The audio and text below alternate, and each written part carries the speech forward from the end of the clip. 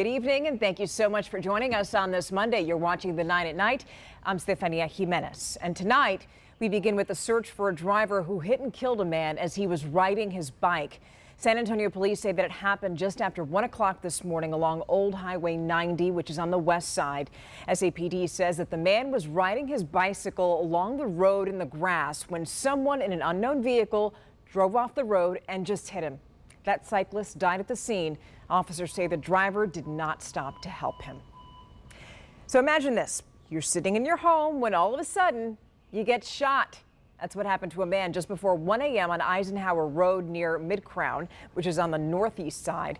Officers say the victim was inside his apartment when someone opened fire from the parking lot just outside of his apartment. That man was hit in the stomach, taken to the hospital. We are told he's doing okay.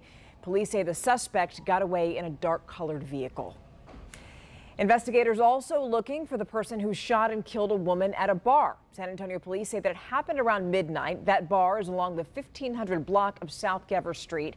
Officers say that two groups of people got into a fight inside that bar, then got kicked out. And once they were outside, police say a man fired shots at a car, which then hit and killed 27-year-old Samantha Gonzalez, who was inside. Witnesses told police the shooter drove away quickly, so no one got a good look at the person who opened fire. So this right here, yeah, not how you want to start your work week. A driver plowed into a well-known San Antonio restaurant this morning. Happened around 2:30 in the 1400 block of Bandera Road. San Antonio police say the driver lost control of his vehicle and then crashed into Fred's Fish Fry. Nobody got hurt, but police did take the driver into custody on suspicion of DWI. So in other news, you probably dread going to the grocery store every week and once again seeing how expensive food is. So you know just how important it is to track local prices. And that's exactly what 12 on Your Side's Marilyn Moritz did. She tells us which items are pricier and which ones have actually gotten cheaper. Aisle after aisle, shoppers face price shock and tough decisions. The meat, the beef. Michael McCall manages, but he has a family of 5 to feed. Just for 4 pork chops, it's almost $10. Meat and potatoes, apples and bananas, even frozen pizza night.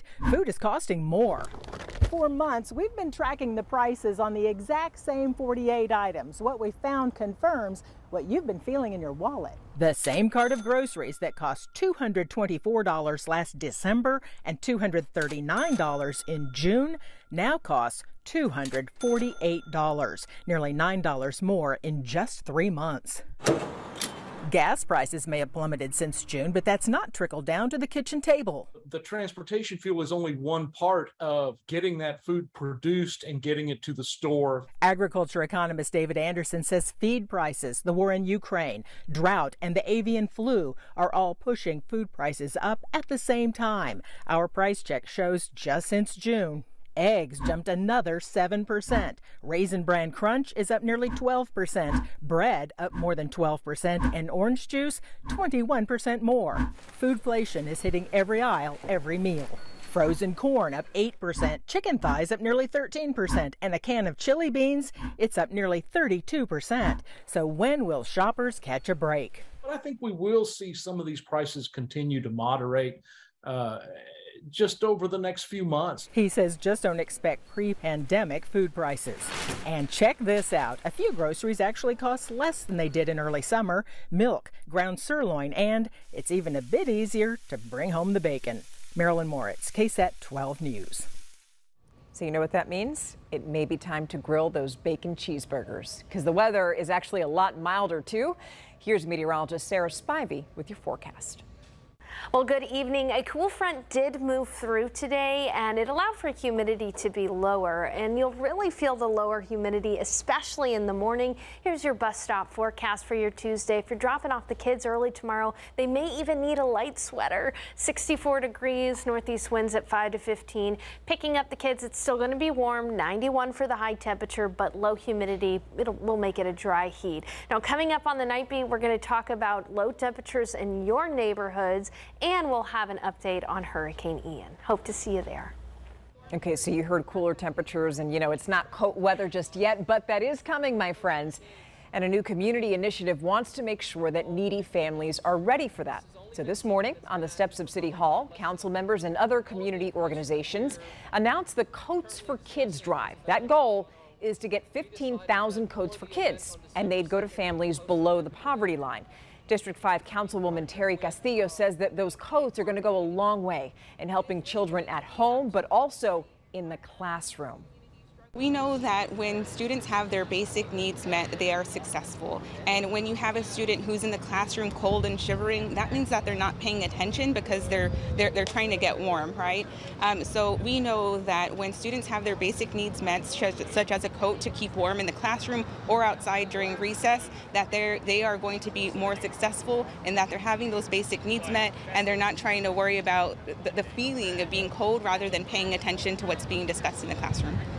That's a good point. Now, Councilwoman Castillo says that once all of those coats are collected, an artist is going to create a portrait of a student using all of the coats. So we definitely look forward to seeing that and, of course, bringing you that image. So I have a question now. Have you ever thought about your family history or even where your ancestors came from?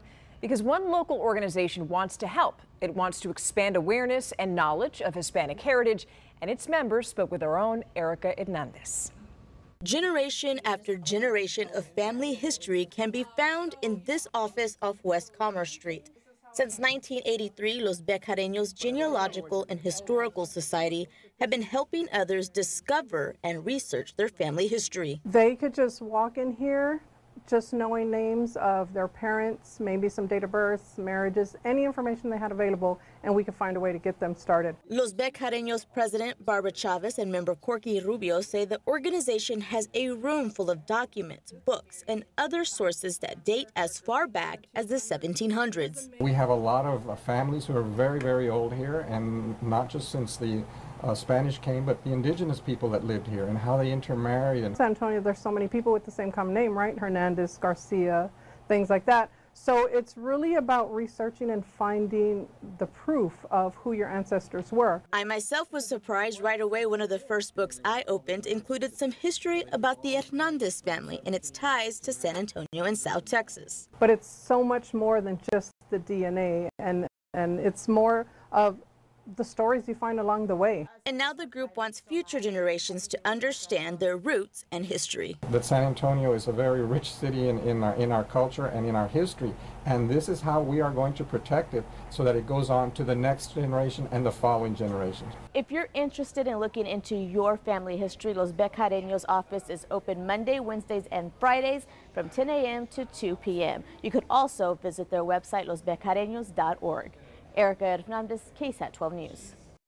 Now, we do want you to stick around because coming up on the Night Beat after the game, we're going to talk about officers. They help us when we need them, but who helps them? Well, tonight we'll discuss the effort to provide mental health assistance to law enforcement officers when they need it most.